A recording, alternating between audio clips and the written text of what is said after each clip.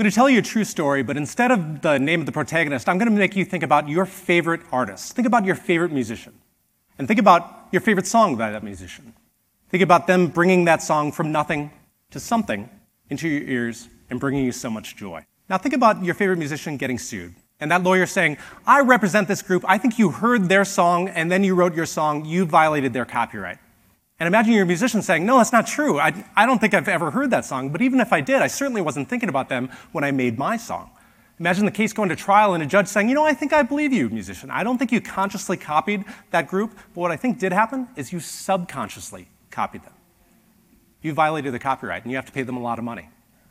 Think about whether that's fair. Think about whether that's just.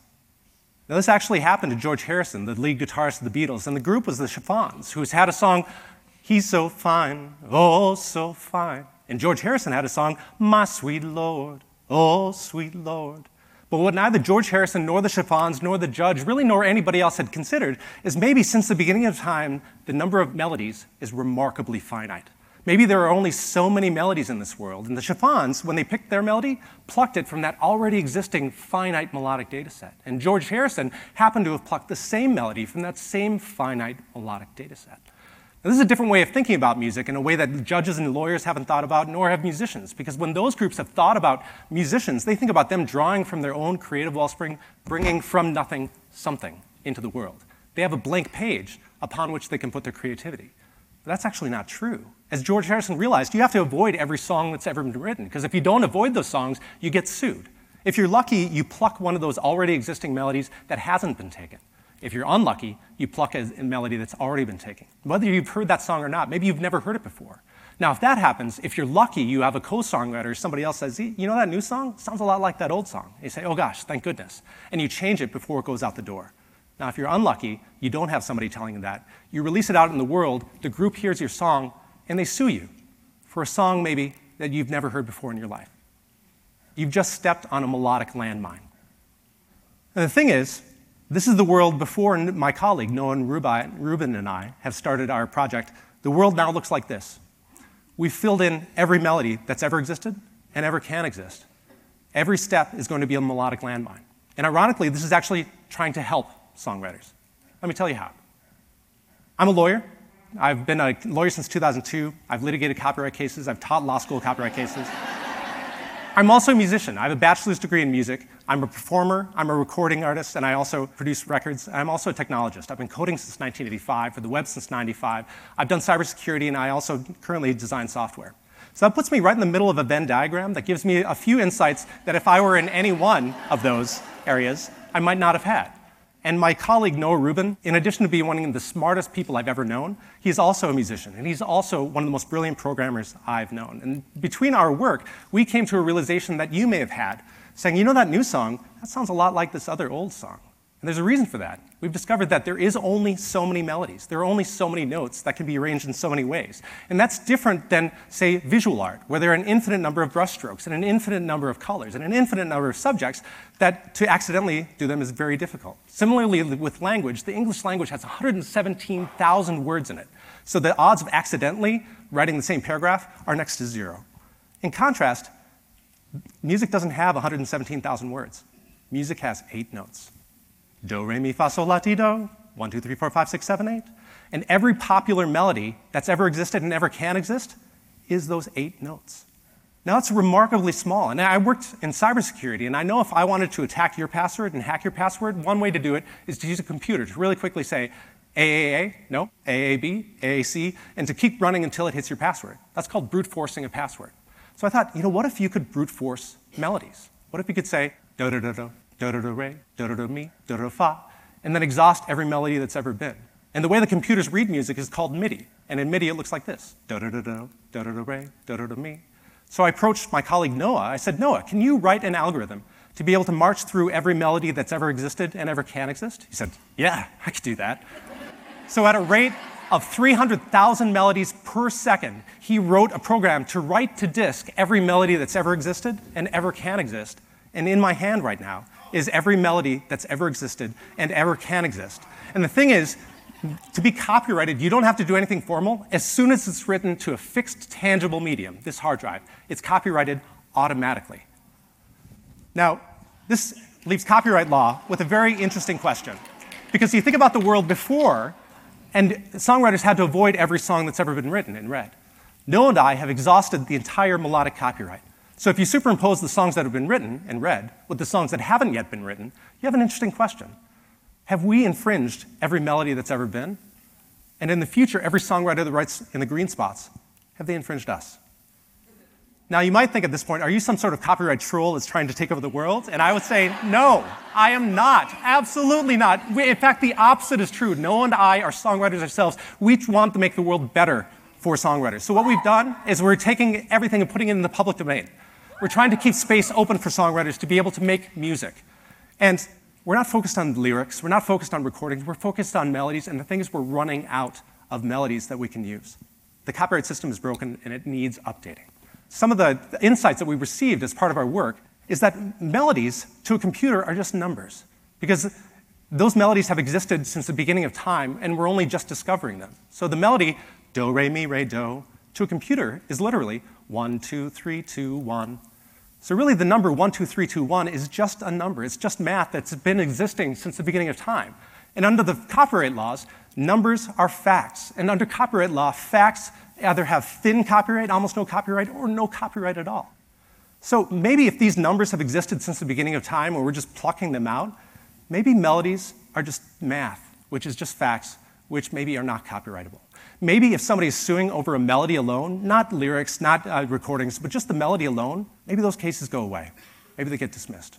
Now, you might say, well, what constitutes a melody? And we were initially going to take the entire piano keyboard and be able to do the entire keyboard. But we thought, let's focus on the vocal range, which is actually 2 octaves. And then we thought, no, actually, we're thinking about pop music, which is the only thing that makes money that people sue over. So we looked at musicologists. And musicologists have debated what is a motif, a short melody, versus a longer melody. And so the number we landed on was 12 notes. And then we superimposed that number with songs that have either been litigated or threatened to be litigated. So for example, the Chiffons had, he's so fine, oh, so fine, versus my sweet Lord, oh, sweet Lord. 8 notes. Do do do do do do do. Do do do do do do do. That's so close. Oh, I won't back down. No, I won't back down. Versus, won't you stay with me? 'Cause you're all I need. 10 notes. Doot, doot, doot, doot, doot, doot, doot, doot. Versus Katy Perry's doot, doot, doot, doot, doot, doot, doot, doot. Last 2 notes are different. The jury didn't care. $2.8 million. So every song within that is within our parameters of 8 notes up, major and minor, 12 notes across. So what you see in red is every popular melody that's ever existed and ever can exist. So all Noah and I had to do is to be able to exhaust that remarkably finite, remarkably small data set. There aren't that many of them. 8 up, 12 across. So you might say, Damien, songs are more than just melodies, there's chords too, and I would totally agree with you, because it turns out that that's even easier. In 2017, Peter Berkhamsher exhausted every chord. You can download it today in GitHub. We're instead focused on, not on lyrics, not on recordings, we're focused on melodies. And the thing is, we're running out, because the song isn't just a single melody, but there are many parts to a song, and each part of that song can have many motifs and many melodies within it. So each song can have up to 10 melodies and motifs. So SoundCloud, which is a way that musicians can upload to this website and distribute their work, SoundCloud currently has 200 million songs, and the number of open spaces is shrinking exponentially, because every basement musician is recording and they're uploading it to YouTube, they're uploading it to Spotify, they're uploading it to SoundCloud, and they are exhausting the entire mathematical data set. They are exhausting the open spaces till there's not going to be any more left. What Noah and I have done is we're trying to preserve those spots that are left. We're trying to be able to take those green spots, put them in the public domain so that other people can be able to make them, because we're running out. Now the thing is, we're just getting started, because if you go to our website, allthemusic.info, you can not only download all the music we've made, which is a lot, you can also download the program that we used, and we're giving away the code for free, so you can expand upon our work. Something I didn't tell you is that those 8 notes that we did, as we speak right now, we've expanded that to 12 notes. So instead of just the white notes, now we've got the black notes too. So we're covering jazz, we're covering classical music. And we think it's only a matter of time before somebody's going to expand that to do the entire piano keyboard. and take our 12 notes and expand it to 100 with every rhythmic variation and every chordal variation until our remarkably finite mathematical data set gets further exhausted. This is going to happen. And the thing is, how is the law going to respond? Because the thing is, we're not focused on somebody copying a previous person's melody. We're focused instead on somebody accidentally copying a song that they either have heard and forgotten about or have never heard before in their lives. And the chance of landing in an open spot is remarkably small, and it's shrinking every day. And the thing is, the odds of you as a songwriter getting sued are remarkably high. And if you get sued, you're going to want to think about what a judge or a jury is going to think about. And the judge or jury is going to think about two questions. The first question a judge or jury is going to think about is that previous songwriter's copyright valid? Do they even have a copyright in that previous song? Second question is, did you infringe their copyright? So to the first question, maybe the answer to that is no. Because if they're suing just over the melody, maybe that melody has existed since the beginning of time. Maybe there are only so many notes that are math that are not copyrightable. To that second question, did you infringe, there are two sub-questions. The first question is, did you access, did you hear that previous song? And if so, are those two songs substantially similar? Now that first question, did you access or hear that previous song? That's got a lot of problems. It's really problematic. And the reason for that is there are only a few cases where access is crystal clear. For example, John Fogerty was alleged to have infringed John Fogerty when he was part of Creedence. So clearly John Fogerty had access to John Fogerty's songs. Okay? On the opposite end of the spectrum, on no access, what if a baby were to sing into their toy? And again, as soon as the toy recorder happens, it's copyrighted automatically. It's a fixed, tangible medium. So if a baby starts singing da-da-da-da-da, da-da-da-da-da, and a year later, Taylor Swift sings, I stay up too late, got nothing in my brain. Clearly, Taylor Swift has not infringed that baby because Taylor Swift has not heard that baby's recording, okay? Clear case of no access. But the thing is, almost none of the cases are that clear. What if there's a question mark as to whether the second person heard it or not? Maybe they heard it, maybe they didn't. Maybe they heard it and forgot it. Maybe they subconsciously infringed. These are all what the law calls fact questions. And the thing is, almost every copyright case that comes out is a fact question. Almost never is it as clear as John Fogerty or as clear as Taylor Swift. Almost every case is that middle section, that fact question. And the hard part about fact questions is they're notoriously hard to resolve at an early stage in the case. Because when you think about a lifespan of a lawsuit, it starts out as a cease and desist letter. You need to pay me or I'll sue you. It goes forward and it's going to take years. And the thing about fact questions, they don't get resolved until the end of that process. That's what happened to George Harrison. After trial, the judge said, I think you subconsciously infringed. So if you're a songwriter who has never heard a melody before, but you are approached by somebody saying, hey, I think you stole my song, what are you going to do? Sam Smith was approached by Tom Petty. Tom Petty said, my song won't back down, sounds like your Stay With Me. Sam Smith reportedly responded, hey man, I've never heard your song before. That was written before I was born. But if I was in Sam Smith's position, I would look at this long row ahead of me and the prospect at the end of a judge saying, I think you subliminally infringed. So what are you going to do? It's not surprising that Sam Smith made Tom Petty a co-songwriter, giving Tom Petty a lot of his songwriting royalties. Radiohead had a song, and I'm a creep, I'm a weirdo. The Hollies said, hey, that sounds like our song. They made them co-songwriters. Lana Del Rey ironically had a song that sounds like Creep, offered to make them co-songwriters, reportedly. Katy Perry had a song that she testified, and all of her co-songwriters testified, I've never heard that previous song before in my life.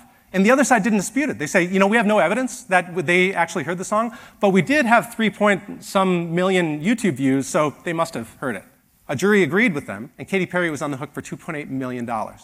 Now, if you are an accused songwriter who's never heard the song before, that is an untenable position. How are you going to avoid getting shaken down for something that you may have never heard? Shouldn't there be an easier way? Shouldn't there be a way that early on in that process for a judge or a lawyer to be able to have an early evidentiary hearing to say, maybe melodies are math, which are facts, which are not copyrightable. Or maybe there's no evidence showing that this later person has heard the earlier person's song. Maybe the idea of subconscious infringement goes by. Now, if you are a songwriter, you should really care about this because each day you are walking in a minefield that you didn't even know was there. You're trying to avoid every song, whether you've heard that song or not. And Noah and I, we're trying to preserve those open spaces so that you can be able to make the music in the public domain in a way that you've always thought it. The question is not, have I made this new song or not? Because no song is new. Noah and I have exhausted the data set. The real question is my song a green song or is my song a red song? Or perhaps the real question is, should you have the blank page that everybody thinks is there in the first place? If you're a judge or a lawyer, think about having an early evidentiary hearing to be able to take the evidentiary burden from the defendant to prove negative, that they've never heard that song, and bring it back to the plaintiff where it belongs, that they have to prove that the other side heard the song. And they have to prove that that melody is more than just a fact. And if you are a song lover, you should really care about this, because the current state has a chilling effect on songwriters. Something that I haven't told you is that George Harrison, after the trial, he stopped writing music for a while. He told Rolling Stone that, after the trial, it's hard to start writing again because every song I hear sounds like something else. There's a reason for that, George. Because there are only so many notes. There are only so many melodies. And the open spaces are running out exponentially. Now, ironically, Noah and I have made all the melodies and put them into the public domain in an effort to try to give songwriters more freedom to be able to make more and more music and less fear of accidentally stepping on musical landmines. Noah and I have made all the music to be able to allow future songwriters to make all of their music. Thank you.